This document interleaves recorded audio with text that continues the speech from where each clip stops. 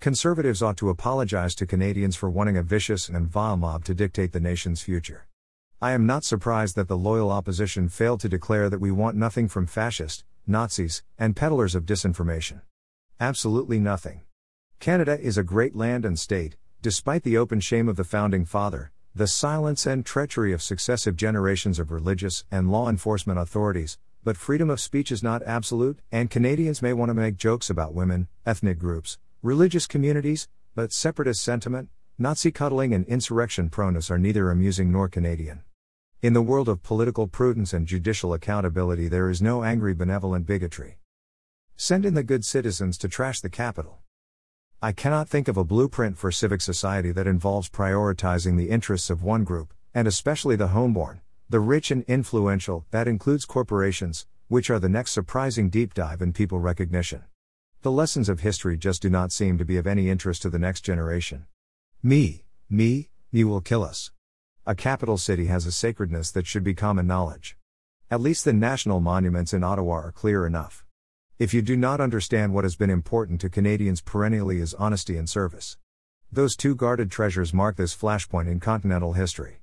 The opposites, deception and denomination, have been the pursuit of ancient and modern heads of state or government, prophets, cities, warriors and mercenaries. History's flow allows a dustbin.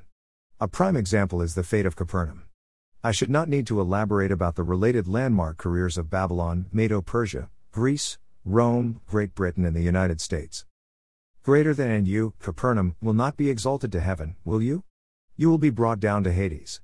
Greater than Luke 10:15, NASB. Whether Capernaum persists as a city in northern Israel or not is not the point. Capernaum is one of many locations on the planet that had the privilege of being the hometown of an extraordinary person, and did its best to disown him. Having heaven's gaze or ranking above others, exalted to heaven, are not guarantees of stability. Some pretty awful things are happening in Capernaum today. In God's justice scheme, up can become down just as easily as down becomes up. This is why we should stop pretending that there are any political ideologies that are natural partners with the kingdom of God. So sorry, my intellectually astute fellow believers, the kingdom of the Lord Christ is not of this world. I suppose that even the documentation of the experiences Abraham, Moses, David, John, Peter, Melchizedek, Pharaoh, Saul, and Herod, are insufficient to dissuade the creation and deification of a less than cosmopolitan society. Honest love and service are to be recognized by all, but keeping an eye on the ball is equally important if anyone wants to be free from the tabloid environment and its downward slide. But guess who is ready to die, even for a great cause or a great guy? Nobody and all his kin. People are way more valuable. America and the whole world may benefit from German ingenuity, but who wants an affair with the architect of the Third Reich?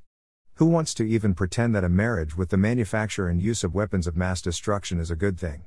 I do not know.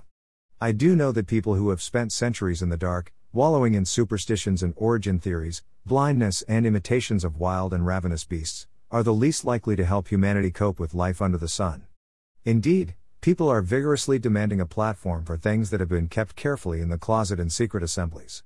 Whatever you chose to listen to, be aware that without a sure anchor for your own thoughts, attitudes and desires, you are likely to adopt the rubbish as the best thing since sliced bread.